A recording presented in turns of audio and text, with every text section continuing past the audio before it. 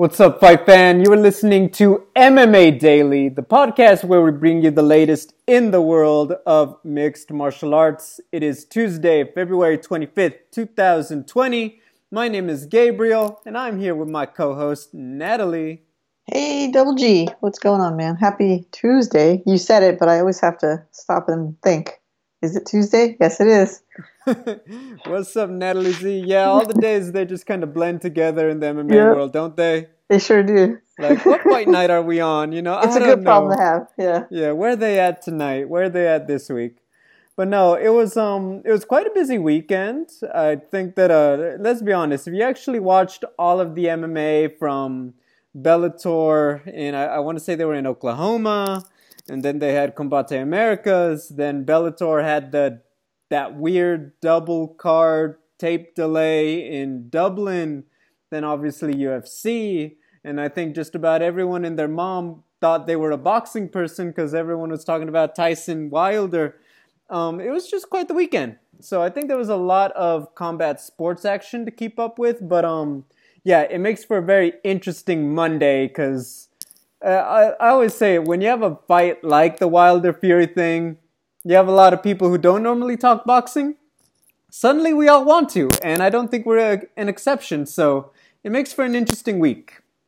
Yeah, definitely. And I'll say it again, good problem to have because if you're a fight fan, there was no rest. Yeah, well, let's get right into it. It is MMA Daily. Let's start with the MMA like I think we're supposed to. Paul Felder versus Dan Hooker, UFC Auckland, which actually, I know a lot of people were like, this is just, I'll put something on, but I'm waiting for Tyson versus Wilder. This fight, man, I know it's going to fly under the radar because everyone wants to talk about the boxing, but they already put in an early candidate for Fight of the Year, in my opinion. These two guys brought it. They beat the crap out of each other. I think that everyone's predictions essentially rang true. I think that Felder did what a lot of people thought he was going to do with the pressure. I think Hooker did exactly what you thought he was going to be able to do, slipping in and out and finding his spots with his range.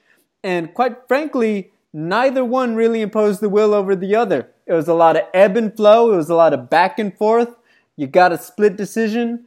What were your thoughts on the fight? Excuse me, I was about to exclaim how exciting it was, and then I choked on my own saliva. Anyway, man, it was crazy back and forth. I felt for Paul Felder because, he looked, as far as just his face, he looked worse, like he ate more punches. But every time, to me it was weird because I thought he's landing more punches, but he looks like he's eaten more punches. And I think that had to do with just the range and the effectiveness of Hooker's strikes. He just had that 4.5-inch reach advantage, and it made all the difference. I still thought Felder had it, but it was close, and it's one of those tough ones where, you could see Felder was praying at the end, waiting for the judge's decision. So they both knew it was close. A heck of a fight, and I think it upped both of their names, in the sport. Not that Paul Felder needed it, but Dan Hooker was on the rise. Good showing for both of them. It was kind of a bummer to hear Felder, at least initially, feel like maybe this was it for him. But from what I understand, from what his coach Duke Roufus is saying, that's not the case. He's still going to be fighting, but it helps probably for him to know that he's got that commentary gig. I would say pretty fairly secure. So, the pressure's a little bit off because I don't think he, as great as he is, as tough as he is, I don't know if he'll ever get to that championship fight. I think that's we'll talk about what's next for Dan Hooker because obviously he's in a great spot. But for Paul Felder, I think that he's in that space where it's like, if you're in it to be the best. And if you feel like, you look at the landscape and that's not going to happen, what are you still in it for? Is it to just fight? Is it, and like you said, he's great at the desk. I think that the best thing that happened to his career was that he got the desk because now everybody realized, oh wait, and he fights like a freaking animal. This guy is awesome. It definitely, all of that helps him. Duke Rufus had that great moment where he talked about the daughter, and the commentary said it. You could see it just in the body language. It kind of was the magic word that lit the fire. My point is that Paul Felder is an intelligent guy. He's a guy with options. He's a guy with experience. I do look at the lightweight division, and let's just, just for a title shot alone right now, you got to wait on Tony versus Khabib. Conor McGregor is in there. Justin Gaethje is in there. Dustin Poirier is still ahead of him. Now Dan Hooker. That's not to speak on, all the other pieces that are always moving in the lightweight division, your Cowboy Cerrone's and other guys like that. If you think about, let me pull up his age, but, trying to get to a title shot, how far away are you from it today, and how many years do you see yourself, at the top of the sport? Not to say that it can't happen, but we're talking about a great time in the lightweight division. We're talking about a murderer's row just to get a title shot, not even win the whole thing. Remember, you still got to beat the boss at the end of the game, right? So, Yep. I mean, he's 34 right now. I can understand him feeling like, dude, if I won the fight, I'm still probably waiting 12 months just waiting for Tony, Gaethje, Conor to play itself out. Just with that. That's not to speak on, hey, if I got to fight at, Dustin Poirier, Justin Gaethje to get there still. And then you still got to take out a guy like Tony or Khabib.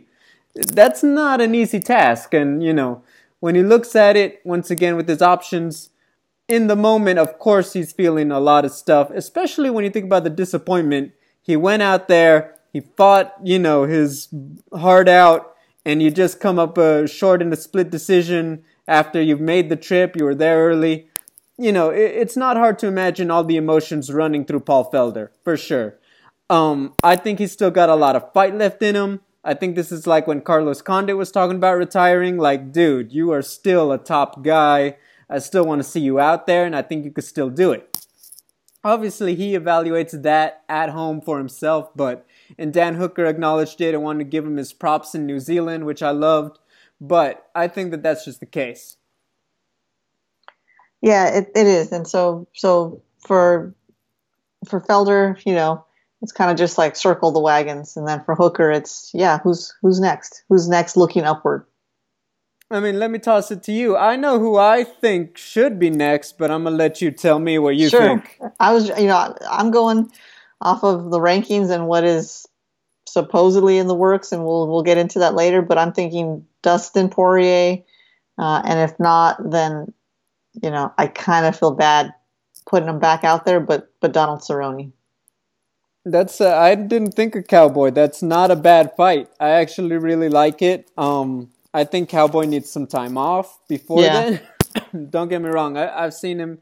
I follow him on Instagram. I know he's already wanting to fight again. But I know. I was like, no. I was like, I read that too, and I'm like, Donald, maybe just a little more time. Just, my own professional opinion, but that's just, don't get me wrong. I love seeing him out there, but I think that, there's some people I do think need a bit of a break, and especially after the last fight, I feel like it might be. Not to say I don't want to see him. I would love a fight with him and Dan Hooker. I think that's great. For my money, I think Dustin Poirier. I think that, quite frankly, when you look at Dustin, Tony Ferguson's on the upswing. Justin Gaethje. The problem with the Justin Gaethje rematch with Poirier, and yes, it was. I thought it was one of the best ones the year it happened. I think it was 2018. Is that it still feels too recent. And I almost feel like at this point, not that Dustin isn't a top guy, but Justin is so far on the upswing that really it's almost a disservice to give him Dustin Poirier, which is a very tough fight for anybody. But Justin, especially stylistically, the way that they bring it to each other, I think that that's just a tough one. And I would rather see Poirier against Hooker. I think that, look, they'll figure out what happens with Gaethje. We've heard the chatter, and we'll talk about that. But I do think that, if you're Dan Hooker, Poirier is a guy you got to fight anyway to get to the, at the top of the division. And if you're Poirier, this is kind of one to show that, hey, you are still here and hungry for it and ready to turn back, hungry contenders and reassert your space as a top guy following the loss last year. So I think that Poirier just checks all the boxes, and it's a fun fight. I think that they will bring it the same way Paul Felder did and just beat the lights out of each other. Yeah, exactly. Checks all the boxes. Fun fight. They'll bring it. So let's do it. Yeah, let's bring it. I know Poirier was on the show and they talked about it. I think that Poirier is reaching the point where it's like, pretty soon we're just gonna want to fight. And I think that it's just wait and see what happens there on the schedule. But yeah, it was definitely quite the Saturday for Dan Hooker.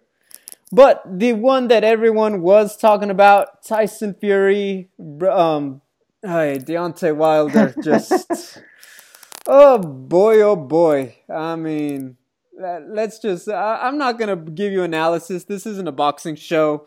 Tyson Fury took it to him, and I saw the thing. That outfit did look heavy, and when I watched it on TV, I did feel like not the tunnel, but just the pathway for Wilder. It did seem very congested, and it did seem like he was more stumbling through it. And what I mean by that is he kind of had to keep stopping because they had to keep adjusting people to move him to the ring. Fury, whether it worked out nicely or whether he knew that would happen, the fact is the throne being carried out worked in his favor. But yeah, that was just that was something. I mean, I was very impressed. Like everybody else, I want to see the fight with Anthony Joshua and Fury. I think that'd be a ton of fun. And I do find it interesting now.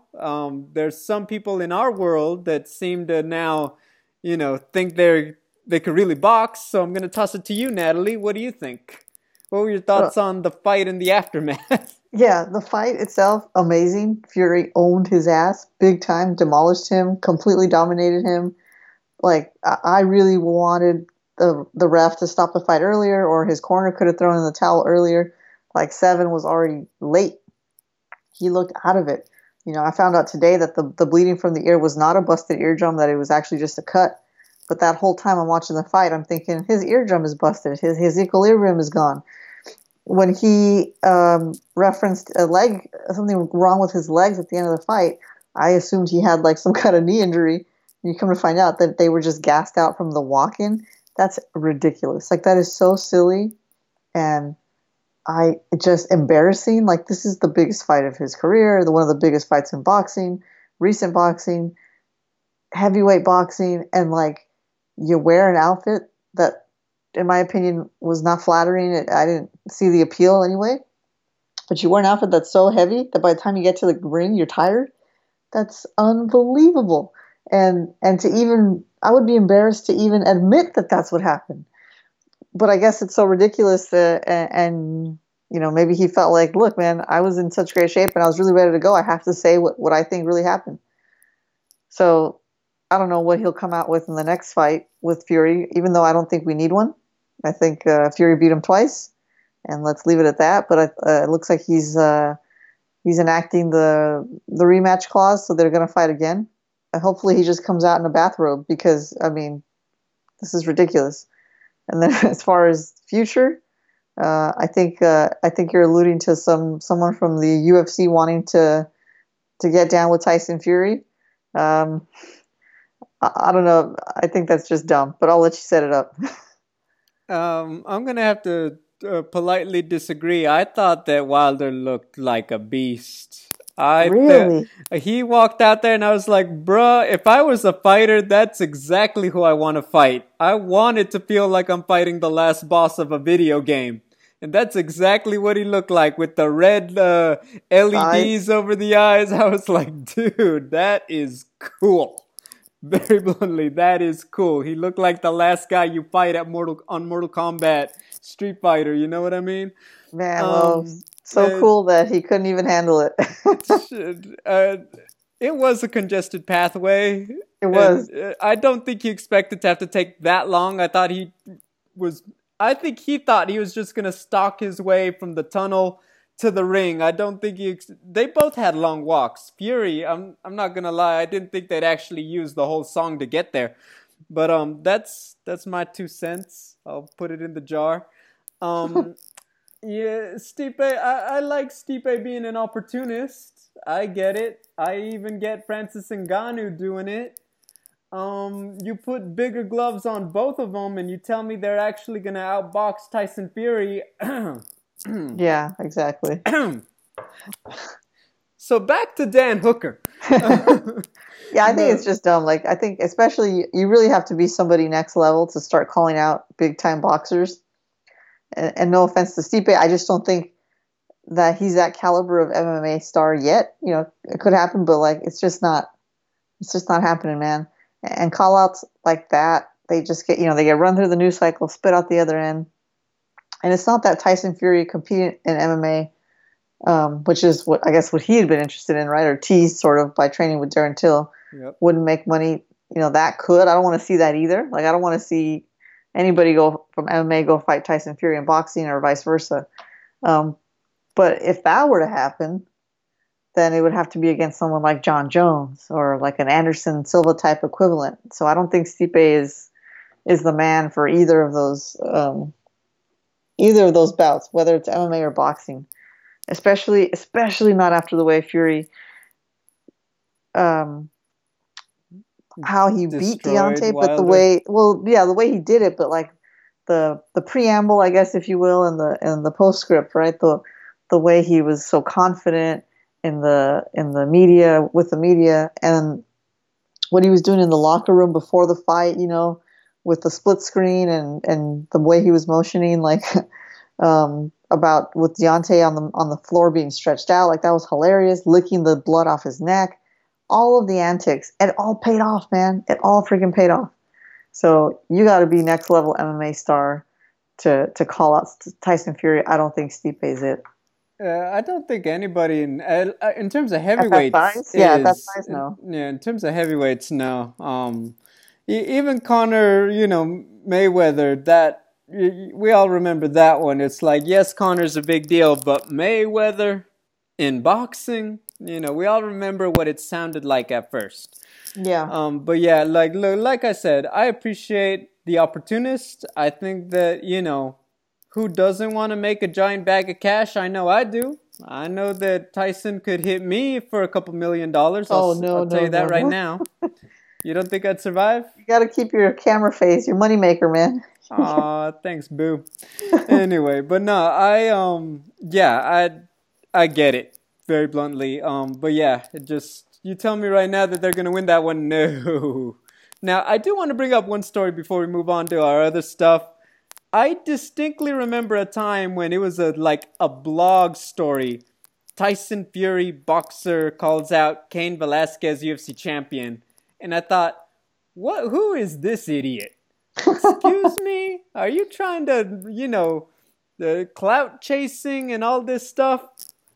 You telling me 5 years later? Man, I'm sorry, Tyson. I was wrong. I might have tweeted some things in the moment. I can't remember, but I was wrong, man. That would have been freaking awesome.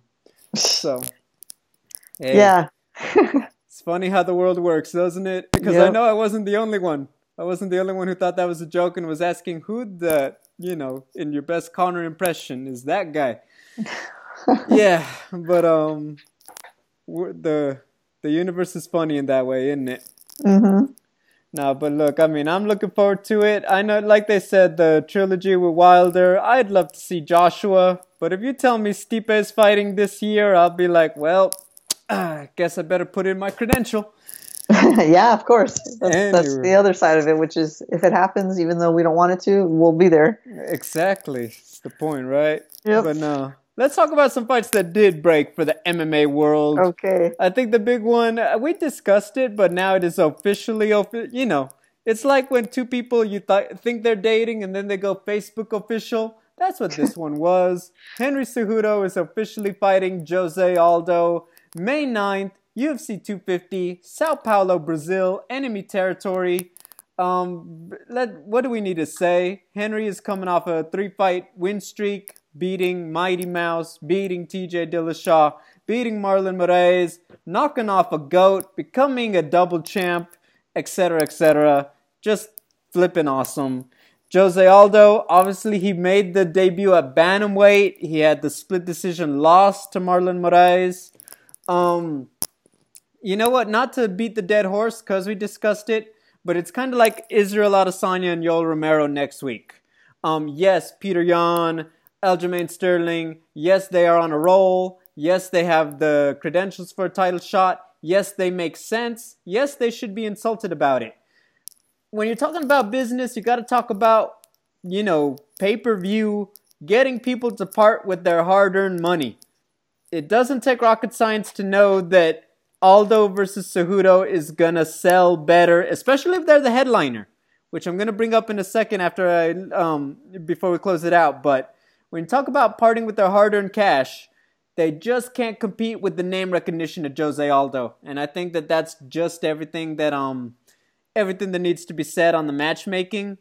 On the fight itself, I think this was the week that you were out, but I said, when you watch the fight with Marlon, it's hard to see that Jose Aldo beating the Henry Cejudo who did work against TJ and Marlon Moraes. That being said, I do want to acknowledge this is not a gimme fight for Henry Cejudo at all. I know everyone's talking about, well, what about, and he's coming off the loss. Let's remember that he is still going to be the much longer, rangier fighter.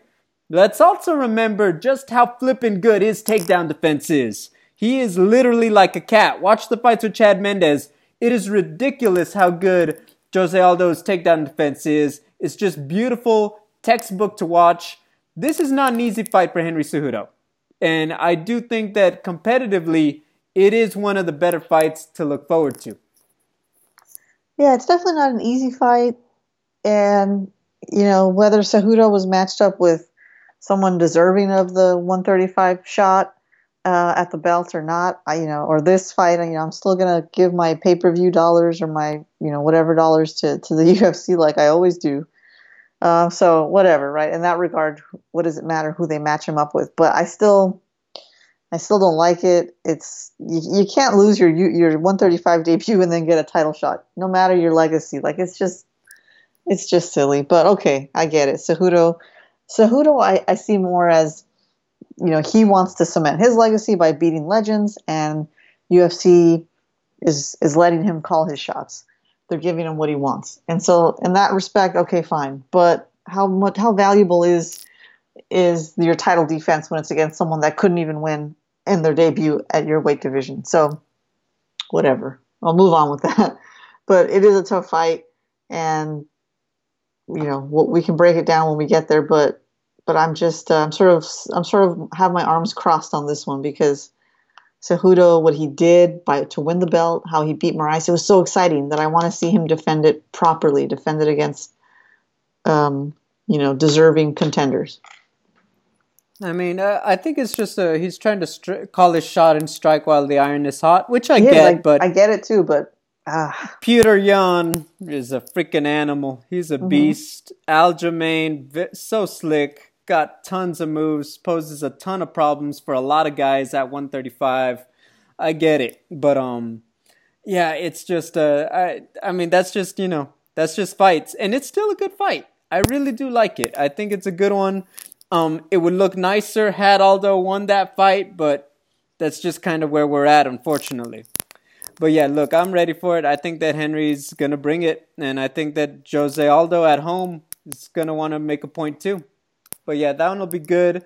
My final point, because I wanted to bring up, when you talk about the matchup and the name value, they're in Brazil. This was kind of always Henry Cejudo's plan, I feel like. I don't think that he would have waited till 4th of July or possibly August to end up on one of those cards. I do think that he wanted to get back sooner. Looking at the schedule, I don't see John Jones fighting in May. And, Israel Adesanya is already booked. Khabib's already booked. The lightweight, there's a lot of belts already booked. Alexander Volkanovski, it looks like he's pushing for June on the card with Valentina in Australia. Are Henry and Jose gonna be headlining by themselves? No other belt, on the line on that card. I do think so. Maybe, yeah. And on that note, suddenly Jose Aldo on pay-per-view in a main event makes a lot more sense in Brazil. When you're talking about selling out in Sao Paulo. I did want to bring up that note before moving on. Yeah, 100%. That's like Cejudo wanted a legend. UFC needed a star to sell their pay-per-view. Bada bing, bada boom. There you go. Yeah. But yeah, I am interested. I know they have some more fights on the undercard, but it almost feels like they need that one more. Just like last year, they ended up booking Ferguson Cowboy last minute, and it became one of the most anticipated cards of the year. I think it just needs that extra one. Personally, I think that people are still waiting for a little more to pop. Moving on, this one, I don't even want to put too much. How do I do? Let me think of a good metaphor. This is one of my favorite parts of the job. I don't want to spend too much time cooking this dish because I almost feel like nobody's going to touch it when I serve it at the table for a couple months. And that's the rumor that, I heard Ariel Helwani, like we all did, that Conor McGregor and Justin Gaethje are in preliminary talks to fight this summer. And when he says preliminary, I don't mean ESPN. I mean probably still Fight Pass preliminary. Like the ref is still stretching out in the first fight preliminary. I don't think, I like Conor's mindset if it's serious, because I would argue that if there's one guy who's a worse matchup for him than Khabib, it's probably Gaethje in the lightweight division. So if this is legit, I gotta say, Conor, it's very gangster of you to step up and want this one this soon. I'm with it. If you're Justin Gaethje, it's about freaking time. Let's run it. Yeah, man. I don't think that's gonna happen. I think that the UFC has too many dollars they don't want to risk. And like Forrest Gump, that's all I have to say about that.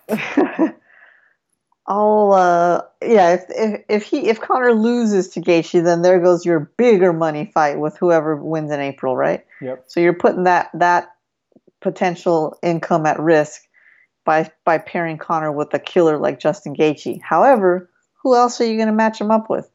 I guess you could do Poirier, but we always talk about this top 5 at 155. They're killers, murderers row, right? Yep. So there is no easy out. There is no easy path to the title shot, other than sitting on your hands and waiting, through the summer for whoever wins in April to be ready to fight again in Q3 or Q4. So he's gotta face somebody at 155 or Diaz at 170, I guess, or 155. That's it. So no easy way out, man. Like the song in Rocky IV says, there's no easy way out, man. That was the saddest Rocky, if I'm being honest. Rocky IV? Yes. That's my favorite one. Yeah, but Apollo Creed. Apollo Creed, yeah. But the Russia versus U.S. That was pretty cool. I like the one College Humor did a really awesome skit. They did like the fake 30 for 30 documentary on Rocky IV. Like they have like Max Kellerman breaking it down, and he's like, they were throwing punches so hard, the guys were moving even though they weren't touching. And they like show the clip from the movie that it's fake. Oh, I was dying at that one. Dude, I'll tell you what, as a kid, like I'd seen Rocky IV before I'd seen like real boxing. And so I thought that was how real boxing should go. And when I finally started watching real boxing, I was like, wait a minute. This is like not even close to as exciting until I started to like learn, all about it and stuff. But like I was like, why aren't they hitting each other so hard? And they get knocked out so easily. Oh, that's funny. Growing up is a difficult thing, man. No, but final note, I do think those talks should stay very preliminary on the Gaethje part and Conor. There's just too much money on the table, and I'll leave it at that. However, crazier things have happened, and I always put that caveat. I am very willing to quote this episode when they announce it for 4th of July or something like that. All right, let's move on. We have a fight card. It is a new day in the flyweight division and a championship. Not for nothing. So you got to acknowledge this is one. They're putting the gold on the line. All the bells and whistles. Joseph Benavidez, Davison Figueiredo, the now vacant flyweight championship. Talking about Cejudo, he vacated that one because we all knew no matter who he fought, the big fight was always going to be at bantamweight, and that meant he's not defending flyweight probably. Even if he were to get through Aldo in like 3 minutes, he was never going to defend that title probably till October. That's over a year and a half. Just unfair to the division. Okay. Moving on to Benavidez and Figueiredo, I think the big one for me is Deiveson. If I'm butchering it and he wins the belt, I'm so sorry, bro. I think you're a badass. But I think the biggest thing is like, man, this dude is aware of his opportunity.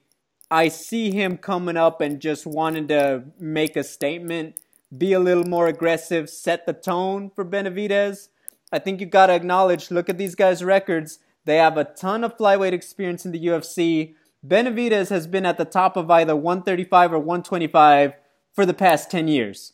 This was a guy who was fighting big fights with Dominic Cruz before they were even in the UFC. That's how long he's been around. I think that he is aware of the numbers. I think that he sees this as, like, man, it's gotta be. How can it not be like, man, if this is my time to win it all, for sure.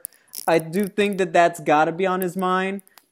This is a good fight. I do think that Benavidez' output, I think that just his skills, he's still a solid grappler. He's still got decent power. I think that it just poses problems if he can get going early. I think you can't let a guy as good as Figueiredo get off first. That's going to be the key. He's got to initiate the action. Yeah, I'm definitely thinking Benavidez has to be aware that, his title shots are only going to come around. Like, this has got to be the last one or close to, right? I mean, the division is what it is. So they both have, I think, mentally something going for them, right? For Benavidez, it's like, is this my last title shot? If so, I got to take it, man. I got to come in hard and take it.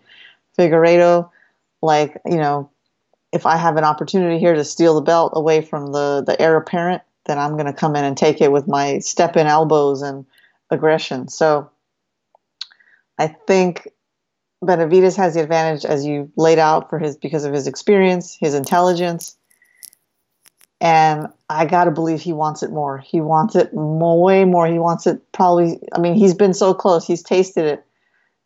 I don't think he beat Cejudo in that fight, but he has the win. And he knows, I think, he believes he would have beat him second time around as well. So for him, it's like all or nothing. And so that's where I'm leaning when I watch the fighters, when I was trying to break down the fights and stuff.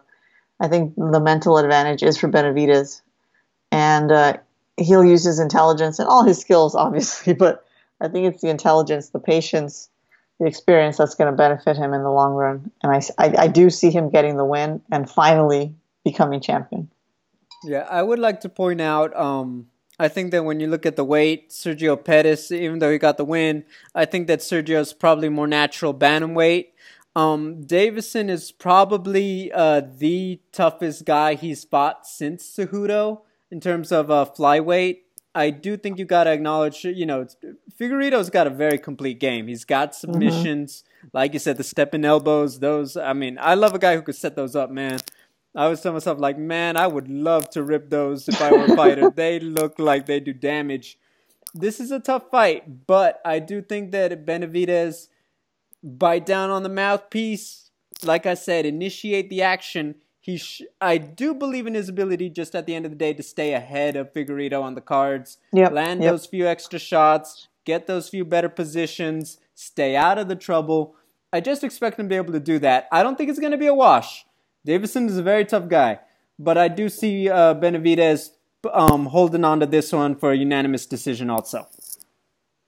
All right. Let's see who's wearing the belt next week. I mean, here's a better question. Who's next after? I think that's really... I'll be honest, when we talk about the future of the flyweight division, that question is exactly why we talk about save, not save, and all that stuff. Is because off the top of your head, it really does feel, even more drastically than the women's flyweight or the women's bantamweight, it does feel like there's such a significant drop-off. And I think that's, how the UFC approaches it, I'm very interested to see, because I do think that they, whoever the next guy is, they kind of got to be set up a certain way on the next card. I don't see any other way you do it if you're, talking about keeping the division. Now, I know Benavidez has fought at 135. I'm sure Figueiredo would like to not cut weight, and a bunch of other guys too, but all that will need to be seen before the next one, plain and simple. Yeah, you said it, man. Yeah, before we talk about, next week and round out the show, I do want to acknowledge this point going into it. You've got Megan Anderson and Felicia Spencer, not against each other, but they are fighting on the undercard of this one. And it really got me thinking, because when I think about, okay, Aspen Ladd's still not fighting for a sec. She's scheduled for a different one, right? It's not her versus Pena on this card. No, I don't think so. It shouldn't be. Anyway, but my point is that when I look at this and I think about the timing, especially let's say they don't take damage particularly in their fights, do you think either Megan or Felicia could get a title shot at 145 against Amanda, let's say 4th of July, somewhere in August? I say yes, but only if Nunes wants to defend at 145, right? Like if she does, they're her only options with name value and any kind of, not a threat, but, they'll give her at least a little bit of, it's like a cat playing with its dinner. She'll have a little bit of fun with them before she finishes the fight. So I see it as an easy payday. So yes, either one of those is in contention. But also, if something exciting pops up at 135, she'll probably want that instead. Although just looking at the rankings, I always say this, but under featherweight on the rankings, UFC rankings, there's nobody listed. Under bantamweight, it's the randomly Holly Holm, Aspen Ladd, Juliana Pena. I guess I like Irene Aldana. She's really exciting. In her last fight, she had that knockout. So if we're looking at bantamweight, personally, that's the fight I would get excited about. But it's not like a huge money-making fight. I don't think that exists at bantamweight. Doesn't exist at featherweight either. So it's kind of just like let Nunes pick whatever she wants. Yeah, for me, the reason I say it is because, okay, I just double-checked. I don't think Irene is scheduled at this point. Do you remember if she is? I don't think so. I feel like she fights every other month. Yeah, I guess my thing about that is that I think if Aspen beats Juliana, she's ahead at bantamweight, but that's not happening for another month. Then you got to look at how fast of a turnaround are we going to see after that. The timing for me is that Megan and Felicia, it depends. I feel like Amanda Nunes does want to stay active. And I think that at this point, it's kind of like, why not?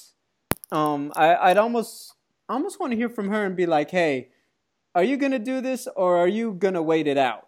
Which, if she says she is, I don't even have a problem with that. Because at this point, really, why not either? Very bluntly. But when I look at it, especially Megan Anderson with Amanda, I think that's more fun because of the physical threat of Megan. Felicia, more complete, more well-rounded, if lacks maybe the firepower on paper. I think that's just a fun fight. But I just look at it and I'm like, people aren't talking about it. You could very well see the next one come out of this one depending on who looks better, who puts on a show. And I do think that's an interesting note, is that they're almost competing against each other. And obviously, you got two dark horses. You have Norma Dumont. Off the top of my head, who the heck is Felicia fighting? I think it's another new girl. Let's see. Oh, computer. Come on. Yeah. Fact is, you have two dark horses going into the fight. Who could very... Zara Farn? Yeah, there it is, yeah. Zara Farn. The thing about that is, you could easily see two upsets, and suddenly you are waiting for Aspen Ladd. No offense to Farn or Dumont, but that's just how the math kind of goes. If both Megan and Felicia were to lose. So, I think it's very... my point is that there's some very easy matchmaking that might fit on the timetable for Amanda Nunes.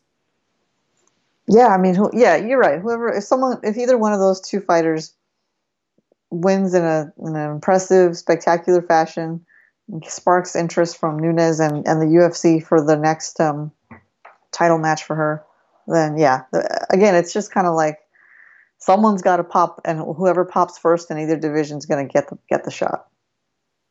I mean, I'm ready for it. I mean, I want to see, and I say this because if Amanda hasn't been booked for May, which I kind of thought, hey, back to Brazil, 4th of July, it's gonna be end of February. That kind of makes sense for one of these two, and I think that that's exactly what we could see.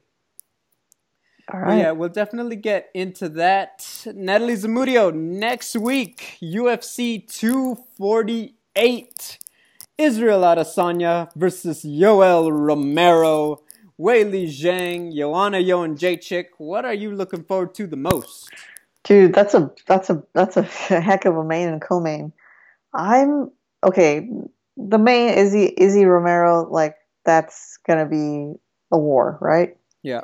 But what I'm actually looking more forward to is Weili Zhang, Joanna Jędrzejczyk, because this is Jędrzejczyk, like, this is kind of an all or nothing, kind of like almost like a Benavidez situation. However, she had the belt for like a while and defended it 5 times. So it's a different story in that respect.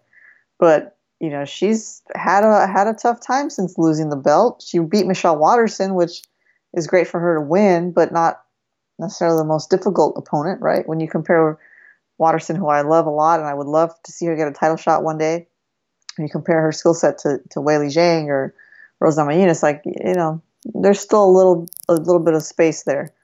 So for Jędrzejczyk, she has confidence from the win, but man, just from the little I've seen of Weili Zhang, she's a marauder, and Joanna Jędrzejczyk is going to have to be sharp mentally and physically. I think the thing about the entire card, I do like it just because I do feel like Joanna, I've always said this, Joanna's probably one of the top people on my list in terms of fighters I love to watch right now. I just think she's so sharp. She makes, she's made a lot of fighters look ordinary by making it look so clean and just surgical with her striking. I think it's beautiful to watch. With Weili, this is kind of the big fight, right? To kind of show that you are the new queen of the landscape. And Rose Namajunas is out there too, and that's going to be a fight that I think Weili, if Rose gets by Jessica, that's a fight that, everyone's going to want to see happen. But in terms of the fight, I like the Joanna Weili storyline. I think that the real hook for the main event, like many of them, but this one a little more so, is that how does Adesanya top his 2019? It's like, dude, you had the walkout, you had the fights, you had these performances that suddenly it almost feels like you need to do a backflip spinning tomahawk knockout of Yoel Romero just to live up to your own hype. And, so you want to see him do something special. You want to see, like, hey, is this the superstar of the next decade, right? You want to see if he's about to be the man. If you're Yoel Romero, everyone knows what this guy can do. He goes out there, Izzy zigs instead of zags. Suddenly, Yoel Romero, UFC middleweight champion. Who saw that coming? I think that's the brass tacks of the main event, which is fun. I do think that stylistically, there's obviously a lot of threats they both pose to each other. Is just implementing that. I'm going to save that chapter for our show next week. But, for me, that's the hook. That's the storyline, is that can Izzy live up to the stardom that we've just kind of grown accustomed to in a short time? Yeah, it's a lot of pressure because of the potential for growth if he does deliver here. So yeah, I'm curious to see how he handles it. He seems pretty sturdy mentally, but you never know. Everybody does until they don't. Oh my gosh, I hate when you talk like that. Get me so worried. I want to see my super fights. I want to see things happen. You're a negative Nelly. You like to jinx a lot. Makes me worried. Oh man. Makes me, hold on. Knock on wood. Yep, there you go. No, but guys, obviously that's the end of our show. We'll have plenty to talk about with UFC next week, with breaking down the stuff. Always give us a shout out on social media. Remember the show MMA Daily, hashtag MMA Daily. You can find me on social media everywhere at Double G on TV. Natalie, where can people find you? I'm on Twitter at Natalie Zamudio _ and on Instagram at Zamudio Rama. And there you have it, guys. Have a good one. We will see you next week.